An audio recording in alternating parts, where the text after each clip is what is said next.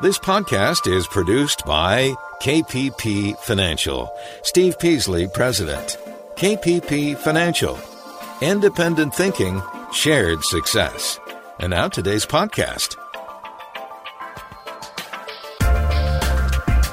Good afternoon, fellow investors, and welcome to Invest Talk. This is our Tuesday, October 20th, 2020 edition of Invest Talk, and we are exactly 2 weeks away from Election Day. And looking back over the past year, it's been a wild ride for investors, and there's probably a lot of uncertainty out there, right? Do we power through this kind of consolidation period near the highs that we've been gyrating around over the past couple of months? Or do we have a setback post-election due to either the market not liking the outcome or maybe an uncertain outcome, right? That's maybe tied up in the courts. That's certainly a possibility as well. And therefore,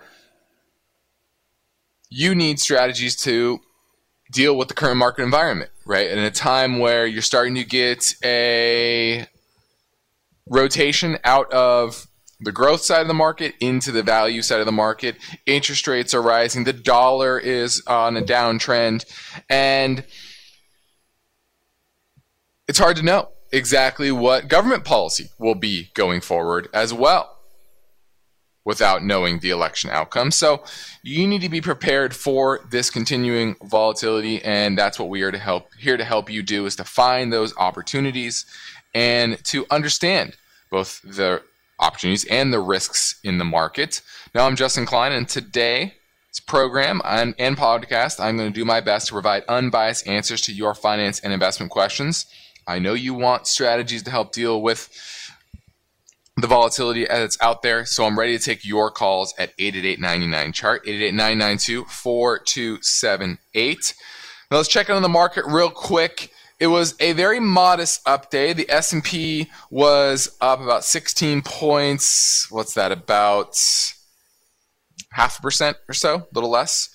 And that was after a pretty decent down day yesterday. And we actually closed near the lows of the day. So it was a relatively weak close. Same with the NASDAQ. That was only up about 37 points. Same thing, about 0.3% or so on the upside. But most of the day, early in the morning, the NASDAQ was up over 100. So it closed weak as well. So we are also starting to enter earnings season. And out of the 500 S&P 500 companies, 66 have reported. Now, 86% have topped expectations, which is higher than average at this point in the earnings season. But still young, right? That's 66 out of 500. You're talking 13% or so that have reported. So a lot more to come. We had some good news out of Travelers. That was up about 5.6% today. Netflix was down after hours, down about 6% after reporting subscriber growth that was weaker than expected for a couple of reasons. Rising competition, right? There's so many streaming options nowadays. Netflix is no longer the only game in town. And on top of that, live sports has returned. So more things to watch, more things to put your attention to in today's media landscape versus 3-6 months ago when there really was no sports at all. Now, IBM had earnings after the bell yesterday, and that fell pretty hard. Had the lowest revenue in, I think, since 2013, I think it was the year. So certainly a rough time in the tech bellwethers, right? The old tech names. And even the new tech names, right, with Netflix. So, so far, kind of a mixed bag overall with earnings, and a lot more to come. Like I said, only 13% of the 500 S&P 500 companies have reported so far. Now, my main focus point today is in regards to the housing market. And yesterday was the National Association of Home Builders Monthly Confidence Index report, and it reached a new all-time high. So I'm going to dig into that, what that ultimately means for the housing market and thus the economy, because we know that the housing market is an important aspect to the economy and where we move going forward. So I'm going to touch on that. Next, eviction moratoriums are coming and they're going, and there's a lot being passed state to state as well as on a national level coming out of the White House. And so how that will impact renters, landlords, and the economy going forward, not just in the short term, but also medium term as well. Because guess what? Remember, these eviction moratoriums are just that. They are moratoriums, meaning a lot of these renters who may not be paying rent right now still owe the rent. So what kind of longer term impact is that going to have on the economy as well? In addition, I want to get to preferred shares. Preferred shares. This is an area of more interest to income investors over the years, especially as rates have fallen and people are searching for better yields. And with better yields comes higher risk as well. So we're going to touch on what the risks are and the potential opportunities in the preferred stock space and whether it makes sense for you. So we're going to look at that. And then most importantly, whatever is on your mind, frankly. We have some other topics, New York City commercial real estate, but honestly, there's a lot to discuss in today's market. So I want to hear from you. We have a very information-packed podcast for you today. So let's get right to our first caller at 888-99-CHART. Hi, I had a question about Quidel, ticker symbol QDEL. I bought some of this when it hit a low point beginning of September, and I've wrote it up about 50%. I do like the company, and they are a brand that I use every day in the healthcare field. It's just trended down over the last week or so, and I was planning to load up some more shares when it started turning around. Do you have any different thoughts or opinions on Quidel, guys? Thank you. All right, this is Quidel, and this is on my watch list, but it is pretty expensive at these levels. Now, they develop rapid diagnostic tests for infectious diseases, women's health, and gastrointestinal diseases. The issue here is that, yes, their business is booming because of COVID. But guess what? COVID's not going to be around forever. So while they're expected to make $15 a share this year, $26 a share next year, how long is that really going to last? We're not going to be rapid testing for COVID for the next 15, 20 years, right? That's going to come back down to earth. Last year, they made $3 a share, $2.97 a share. The year before that, $3.06 a share. So, yes, their business has been growing before COVID, but they're not going to make this amount of money, right? So you have to adjust longer term. You're probably expecting somewhere back in the neighborhood of $3. Even call it $4 a share. You're trading at a 60 plus PE ratio.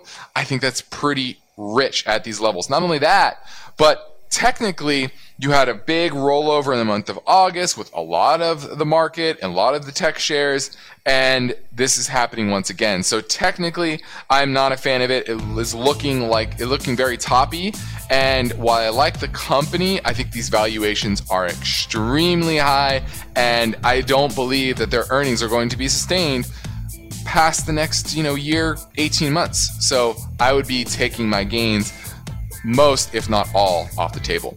You're listening to Invest Talk. I'm Justin Klein, and Halloween is in the air. And now, I think most people realize that the end of the year will be here in just over 2 months. But for now, investors need to be vigilant in understanding the risks that they have in their portfolio and in the market. So, uncertainty makes investors anxious, shall we say. And in order to avoid that anxiousness, that emotion, the fear and the greed, you need to be able to balance your portfolio and do it with effective strategies. So that's my job each and every day, is to help you develop it. And your participation is an important part of helping me help you. So we're taking your calls live at 888-99-CHART.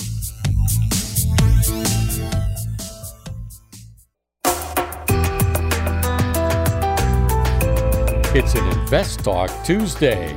Justin Klein is here today, taking your calls live. How's your portfolio doing? Are you prepared for continuing market volatility? You've got questions, so call Invest Talk, 888-99-CHART.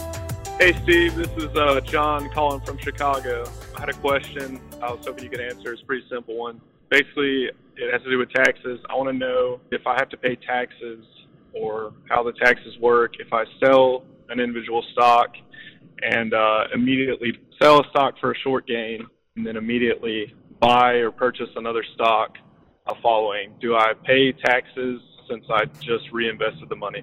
I look forward to hearing the answer. Thanks, Steve. Yes, you do. You absolutely pay taxes if you made a gain on it. If you held it less than a year or less, you're going to pay ordinary income tax on that gain. If you held it longer than a year, then you're going to pay your long-term capital gains rate, which varies depending on your income level, what state you live in, etc. So absolutely, it doesn't matter whether you reinvested or not, you've taken gains on your investment. Thanks for the call. 888-99-CHART, 992-4278. I encourage everyone to get their call in sooner rather than later. Now, my focus point today highlights the housing markets and the recent report yesterday, in fact, on the National Association of Home Builders Monthly Confidence Index, and it rose a couple points to 85 in October, which is a record high. In fact, third month in a row in which it hit a record high, and only the second time that the confidence measure was above 80. Above 50 means everything's positive. 80 is very, very positive when it comes to the housing market. Now, it was a little mixed this month.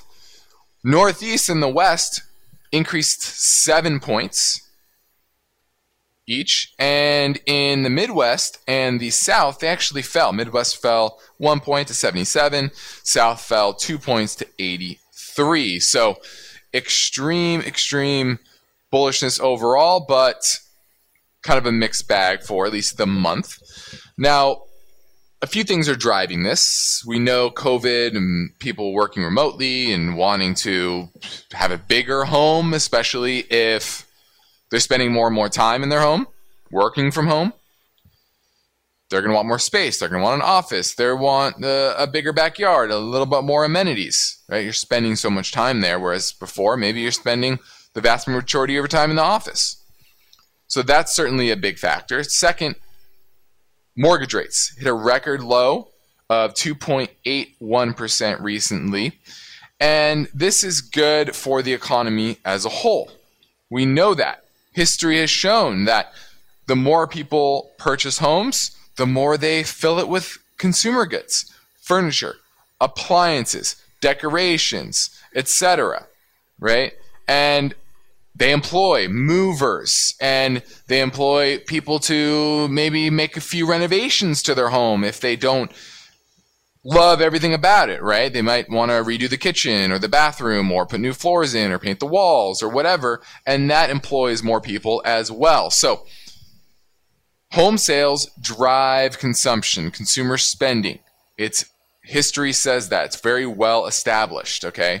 So this is overall the brightest spot in the economy, and you really need to understand that the eviction moratorium and the lack of inventory that's out there, which I'm going to get to probably after the next break, talking about the eviction moratorium, that is driving this as well. Low inventory, and until there's more power in the hands of the landlords versus the tenants and the homeowners, then you're likely to see the supply of homes in the market remain relatively low.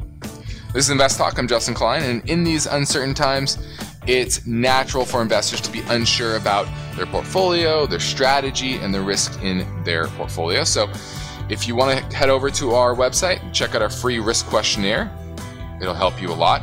We're taking your calls live at 888-99-CHART.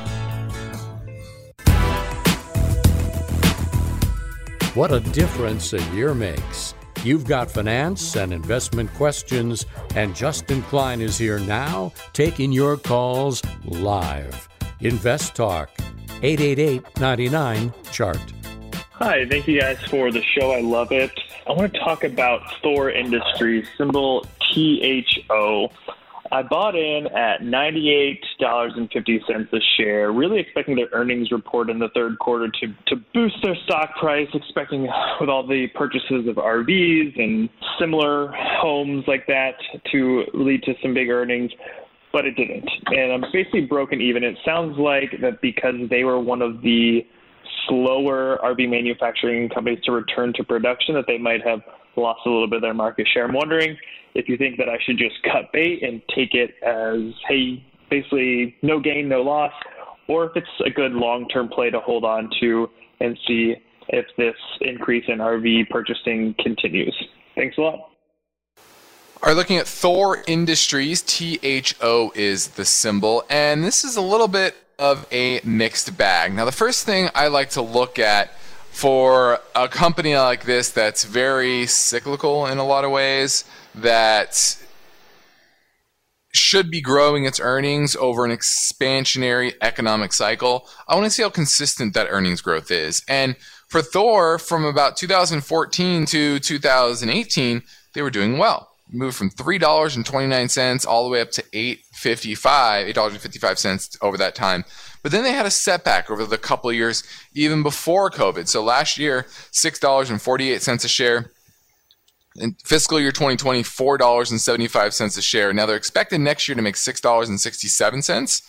A little bit of bounce back, but their recent earnings report, revenue's only up 1%. And you're right, this is a time where RV sales, and that's what they do. They make Airstream and other the top brands in the space. This is a time when, right, people can get out. If you wanted to get away from big cities and other people, buy an RV, right? Go travel the country, go to campsites and kind of get other people, especially if you're worried about COVID. And so it's kind of a boom time for a lot of these names. And there's some competitors that have done well, and they haven't done nearly as well. Like Winnebago, for example, that's done much, much better. And so he's talking about the fact that this is a company that had trouble maybe producing quite as much. I think that's one of the issues here. So I don't love it. It's kind of a mixed bag. You look at profitability long term, it was doing very well. Return on equity kind of in the mid to high teens from 2011 all the way to 2018. In 2019, down to 6%, 2020 down to 10%. So, I just don't love it here just because of that mixed bag. I think there's much better opportunities in the marketplace for this name. Even though long-term, baby boomers retiring and there's some definite tailwinds to their business, I just don't love that inconsistency, and it's a very competitive landscape. So I'm going to pass on Thor Industries. THO is the symbol. Thanks for the call. Now, in connection to our focus point today, I want to touch on eviction moratoriums. Now, on September 1st, U.S. health officials announced they would suspend evictions across the U.S. to help stem the potential tidal wave of evictions that are coming. Now, the local and state and federal eviction bans that gave temporary protection back in the spring started to lapse in early summer, about June, July, and started to pick up steam state by state. But in September, the CDC protected many, but not all renters that will expire in January. So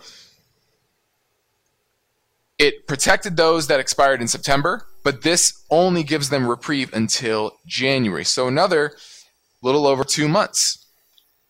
Now, in January, unless things change, $32 billion in back rent will come due on up to 8 million tenants facing eviction. Now, in a typical year, only about 3.6 million people face eviction. So you're talking about over double the amount of people facing eviction in a typical year, just in that 1 month. Now, this is a double whammy, not just for the renters, but for the landlords as well. Many of the landlords, they have mortgages to pay, right? and many have not received rent for 6-8 months. And being a landlord isn't a high profit business. Typically, your return on investment is only about 9% annually, which is fairly good, but doesn't give you a lot of cushion. Now, the recent relief bill, the House passed one, the Democrat-controlled House. They included $50 billion in emergency renter and homeowner assistance funds and a ban on evictions for the next 12 months. The Senate proposal doesn't have those provisions. Now, the Trump administration also announced on October 9th, so 11 days ago, their policy guidance that property owners are free to start the eviction process while the federal moratorium is active. And it also stipulates that landlords are not mandated to make tenants aware that the eviction ban exists. So they can continue with this eviction moratorium. So, and the CDC order also leaves a little bit up to interpretation. So what it's telling you is that a lot of the stimulus package and the government's mandated relief that was given over the spring and summer starting to lapse and will continue to lapse through the beginning of the year unless things change. And this is going to be a drag on the economy unless something changes. So, landlords can garnish wages and they can do a lot, and those back rents also carry a 12% interest charge as well. So, big thing to follow. I'm Justin Klein. I'm ready to take your questions live at 888-99-CHART. At the start of each new day, we are presented with opportunities. The chance to learn better ways of doing things. The prospect for establishing stronger business connections. But as you go about your daily routine, there's one task, one challenge you should not put off. The need to plan for and work toward achieving financial freedom. That point in the future when your money, your assets are working for you, while you work only if you want to. Getting from here to there, to your idea of financial freedom, is possible. However, serious investors eventually recognize that unless they can afford to devote the time and efforts required to thoroughly understand market dynamics, to properly balance, optimize, and maintain their portfolios, expert guidance will be essential. The moment that spark of reality hits, you will want to consult with Steve Peasley and Justin Klein of KPP Financial in Irvine, California. KPP Financial consultations are unbiased, offered without cost or obligation, and designed to help guide individuals toward their ultimate financial objectives. The next highly beneficial step for your investing future can start when you reach out to Steve or Justin via Skype, a phone call, or a quick message through investtalk.com. You are listening to Invest Talk. Every Friday on the program and the podcast, Steve Peasley shares highlights from the newest edition of the KPP Premium Newsletter. Listen Fridays to Invest Talk. And now, Steve and Justin welcome your calls and questions. 888-99-CHART. Now, in the next Invest Talk, the story behind this headline. The antitrust battle begins. Google has been officially charged with monopoly power by the Justice Department. After a 16-month investigation, the government says Google is violating the Sherman Antitrust Act through its search and search advertising business. And that story is tomorrow that I will get to. But let's go straight back to the Invest Talk voice bank for a question from a listener in Texas. Hey, Steve and Justin. This is Adam again from Texas. Thanks for taking my call. I had a question about reverse mortgages. Yesterday, my wife was telling me that reverse mortgages are a good deal for somebody who's over 62 and has a mortgage that's paid off, but they don't necessarily have a retirement plan in place. I was just wondering what your guys' take is on it. Thanks for the time. Love the show. Great question. I know a lot of investors out there or homeowners out there have thought about this throughout the years. They're fairly recent products. I think they launched maybe 15, 20 years ago. And on the face of it, reverse mortgages are not that bad, right? You have equity, you don't care to pass along your property maybe to the next of kin. Doesn't matter too much to you, but you want to tap into that equity that you have, but without selling your home. And that's certainly something that could be done. And you don't want to make payments as well, right? And a reverse mortgage allows you to do that. You get a big lump sum, unlike a HELOC where you're going to have to make some sort of payments, or some sort of cash out refinancing where you're going to have to make some sort of payments. You know, the balance just accrues and the interest just accrues. And this can be an option for people, but it should not be your first option for retirement funds. They're very high fees. The interest rates tend to be above average. And there are some stipulations around what happens if you go to the hospital or you're in a nursing home for a little while, right? Maybe you have an accident and you don't live in the home for X period of time. The bank can actually force you to sell the home before you actually pass away. So there's some rules around living in the home or not living in the home that can cause problems. Okay?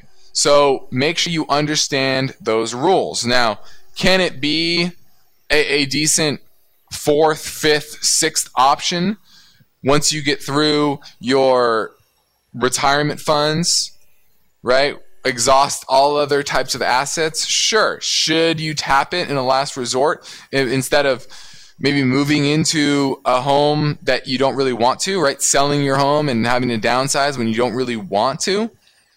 It can be an option, but it should never be your first option. You should never plan on it.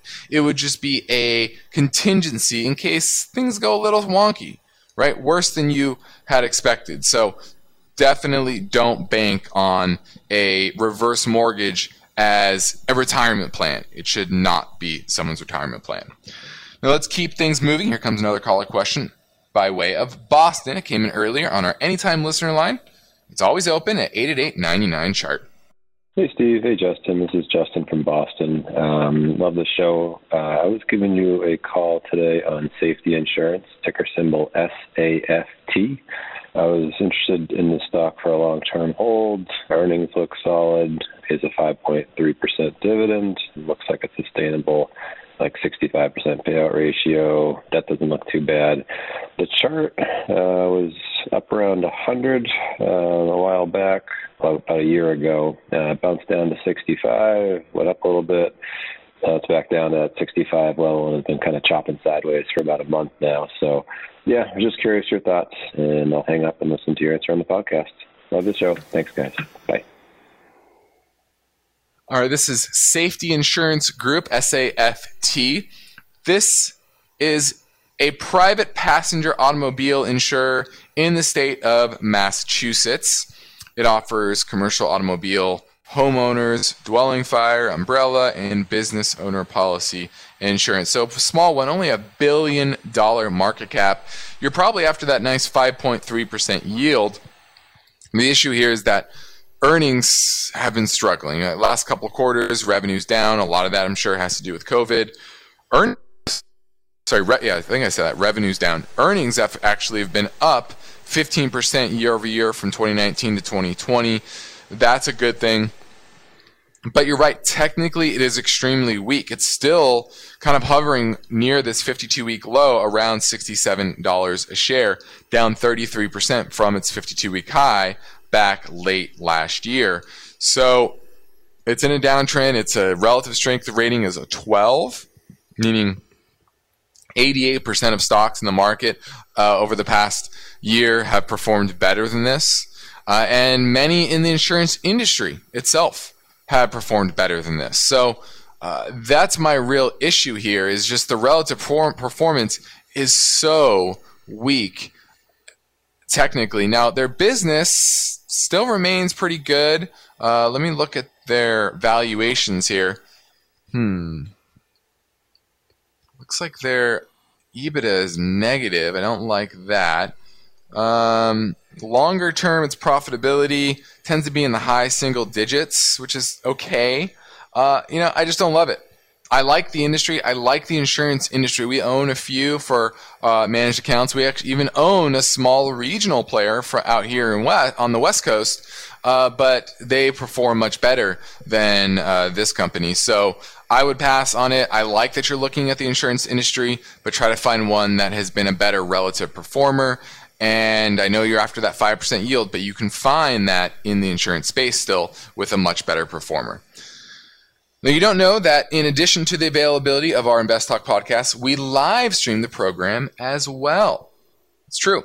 You can listen live in our 4 o'clock Pacific time hour. Remember, this is a radio show. I know most people don't listen to it as a radio show, but we do air live 4 to 5 Pacific time, which means we stream live as well, and then we put it out later as a podcast. But you can always listen live by hitting the Listen Live button at investtalk.com.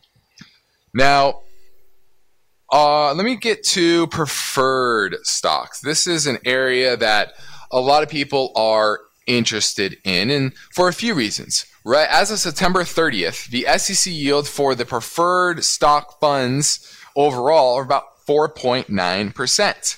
That compares to dividend stock funds of only 2.1, high yield bond funds of 4.3, and 1.2 for intermediate term core bond funds, which obviously have a lot of treasuries in it, so that's why the yields are so low. But preferred stock yields are generally actually lower than high yield credit.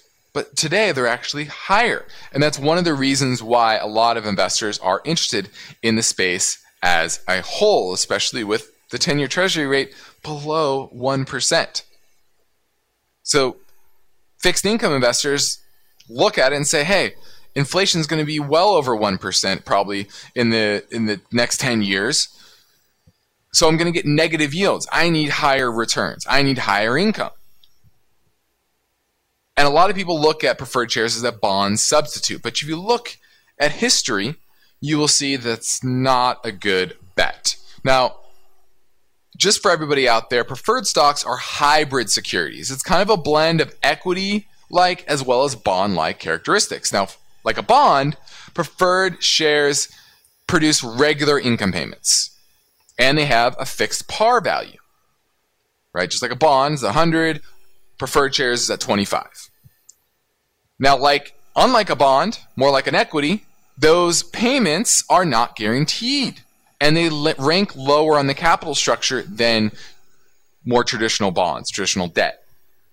In a bankruptcy, bondholders take preference over preferred shareholders. So that means that that's why it's riskier, because you're not protected in bankruptcy, or at least not protected nearly as much. Now, preferred stocks generally don't have a fixed maturity, and that's one of the issues too, is they have very long duration risk. Issuers can redeem the shares 5 or 10 years after they're issued, but they don't have to. And unlike stocks, though, you don't get an increase in profits, right? If the business goes booming, you don't get a share of those profits, kind of like a bondholder. So you get the negatives of the lack of upside, like a bondholder, and you get the negatives of lack of protection on the downside, like an equity holder.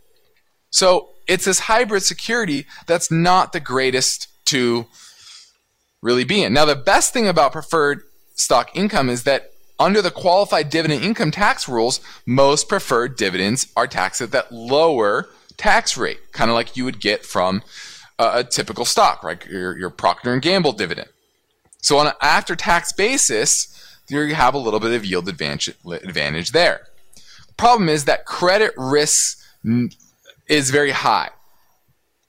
Now, they can also miss payments without it be considered a default. Unlike a bond, right? If you have a bond, if you're a bondholder, they need to pay you your interest rate. Otherwise, it's a default. Now, studies have shown that 6% of preferred stock issuers defer or cancel dividend payments over a 10-year period.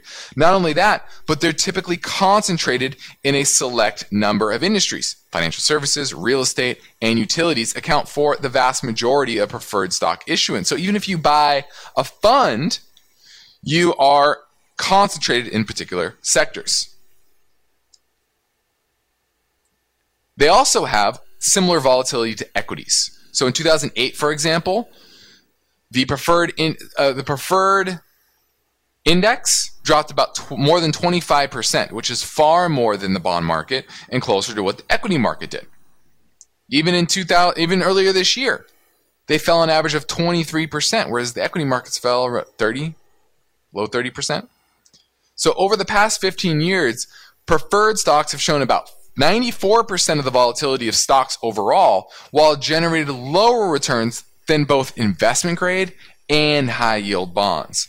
So they're overall, in conclusion, they're just poor risk versus reward vehicles over the long term. Let's go to John in Santa Cruz. He's looking at Newmont and Barrick. Yeah, hi, how are you?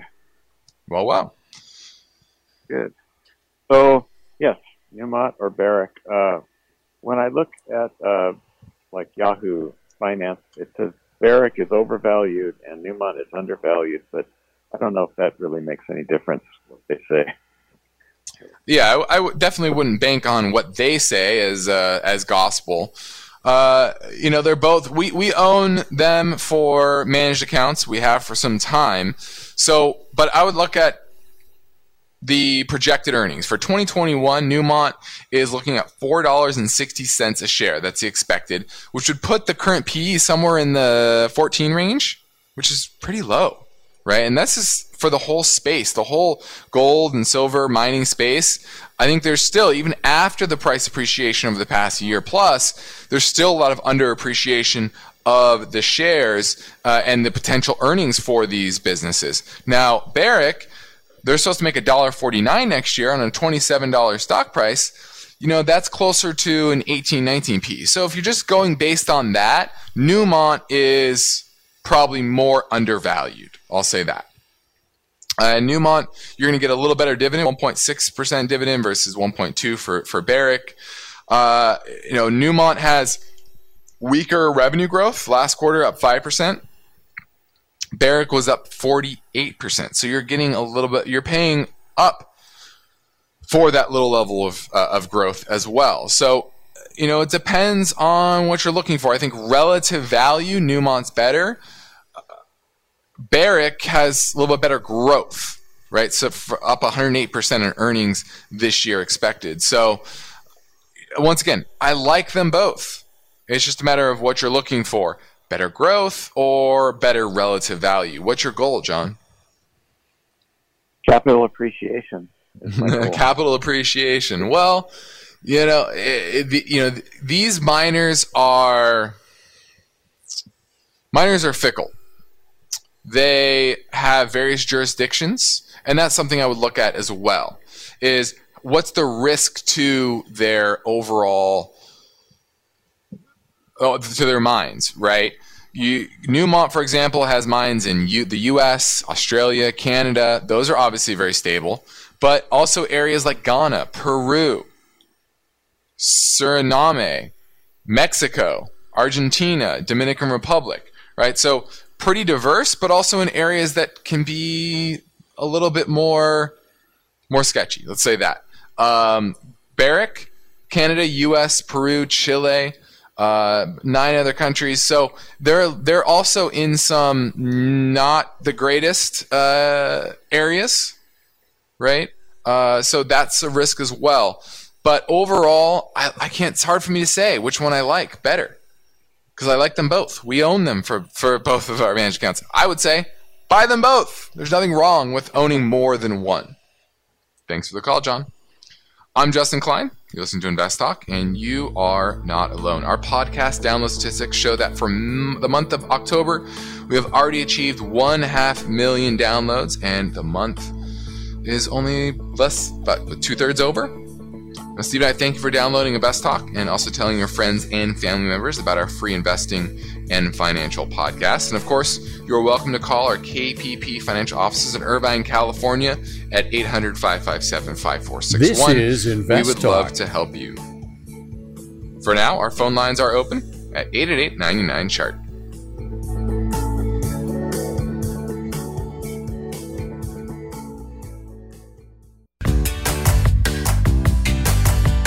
This is InvestTalk. Is your portfolio balanced? Is it optimized? Is it delivering the types of gains you want and need to achieve financial freedom? Well, turn up the volume because there are many questions that deserve unbiased answers. And Justin Klein is here now, ready to take your calls live. 888-99-CHART. Let's go to John in Palo Alto, looking at Boston Scientific Corp. Do you own it or are you looking to buy it? I'm looking to buy it, Justin. So I just wanted to know your thoughts on this company and when would be a good entry point for it. Well, Boston Scientific, I like the company overall. Performance-wise, it's done decent, but not spectacular, that's for sure. I mean, 2012, it had free cash flow of $1 billion, and trailing 12 months, it's at $1 billion. Even last year, 2019, it was only $1.3 billion, and a negative free cash flow in 2018. Its profitability has vacillated between return on equity of negative 40 to as high as 41 last year. So it's really all over the place when it comes to its performance. You know, I once again, I like it okay. I like the space okay, but the valuation, I don't. I don't like the valuation.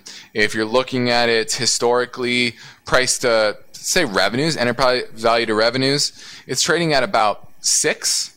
Historically, it ranges from a low of 1.5, 2007, and a high of 9, but you know, it's cheap around 2 to 3, and it's at 6. So it's not cheap enough for me because there's not a lot of growth. Even before COVID, the 7 quarters before COVID, its average revenue growth was in the high single digits. Earnings growth in the low double digits, right? 10, 12%. So not a fast grower. And so if it's not a fast grower, I'm not going to pay high multiples for this particular stock.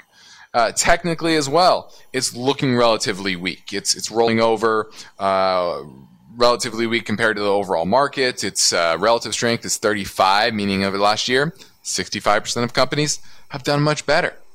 So, you know, I like the company okay, but it needs to be cheap for me. And it's not cheap at all at these metrics. So I'm going to pass on buying Boston Scientific. It needs to be, honestly, it's trading at 37 now. This needs to be sub 25 for me to even think about owning it because there's just not huge growth in this company. Thanks for the call, John. I think I'm going to squeeze one more caller question in here. This time it is from New Jersey. Hi, Justin and your team. This is Mark calling from New Jersey. I'm looking into REITs, learning about them, trying to find a good, safe, relatively worthy place to put between $5,000 and $9,000 to let it sit there over the next 3 to 5 years. I want to be hands off, but I want it to also have a decent return. So let me know, if you can, what would be a good REIT to use or whether I should look at other ETFs or dividend stocks. Thank you so much. Look forward to hearing your answer. Bye. Well, I can't give you a specific REIT to buy. It's against SEC rules for me to recommend something without you asking. If you ask me a specific one, I can tell you whether I like it or not. But I can't say, hey, buy this particular REIT. Now, what I can say is you should avoid certain areas of the REIT space. I don't love the mortgage REIT market. Now, there's some, depending on their credit quality, etc., that might be okay. But I don't love that space. The retail space as well, or the commercial space, I think those areas are going to continue to struggle post-COVID. Now, what areas do I like? Industrial, right? warehousing REITs, that area. I like some healthcare REITs, some data center REITs. Now, the yields on a lot of those better ones are going to be a little bit lower, right? You're not going to get the 5, 6, 7% yields. You might only get 3 or 4%. But guess what? That's fine. It should be fine with you because that's more stability, more longer term growth, right? So looking in those spaces makes the most sense. And number one, avoid the private REITs. Don't get talked into buying some private REIT that has poor liquidity, that's going to give you a statement that it's worth X, and when you go to sell it, you're not going to get that much. That's usually how these private REITs work. And that includes those online REITs as well, like the Fundrise, etc. I'm Justin Klein. This completes another Invest Talk program. I'll return tomorrow. Steve Peasley is on vacation. In the meantime, please remember to tell your friends and family members that they can choose from over 100 archived Invest Talk podcasts for free download on our website, investtalk.com, as well as iTunes, Spotify, or Google Play. You can also listen live 4 to 5 p.m. Pacific time every weekday via our live stream on investtalk.com. Independent thinking, shared success. This is Invest Talk. Good night. Because of the nature of the interactive dialogue inherent in the format of this program, it's important for the listener to understand that not all comments made will apply to them specifically. Nothing said shall be taken to be investment advice, or shall statements on this program be considered an offer to buy or sell securities.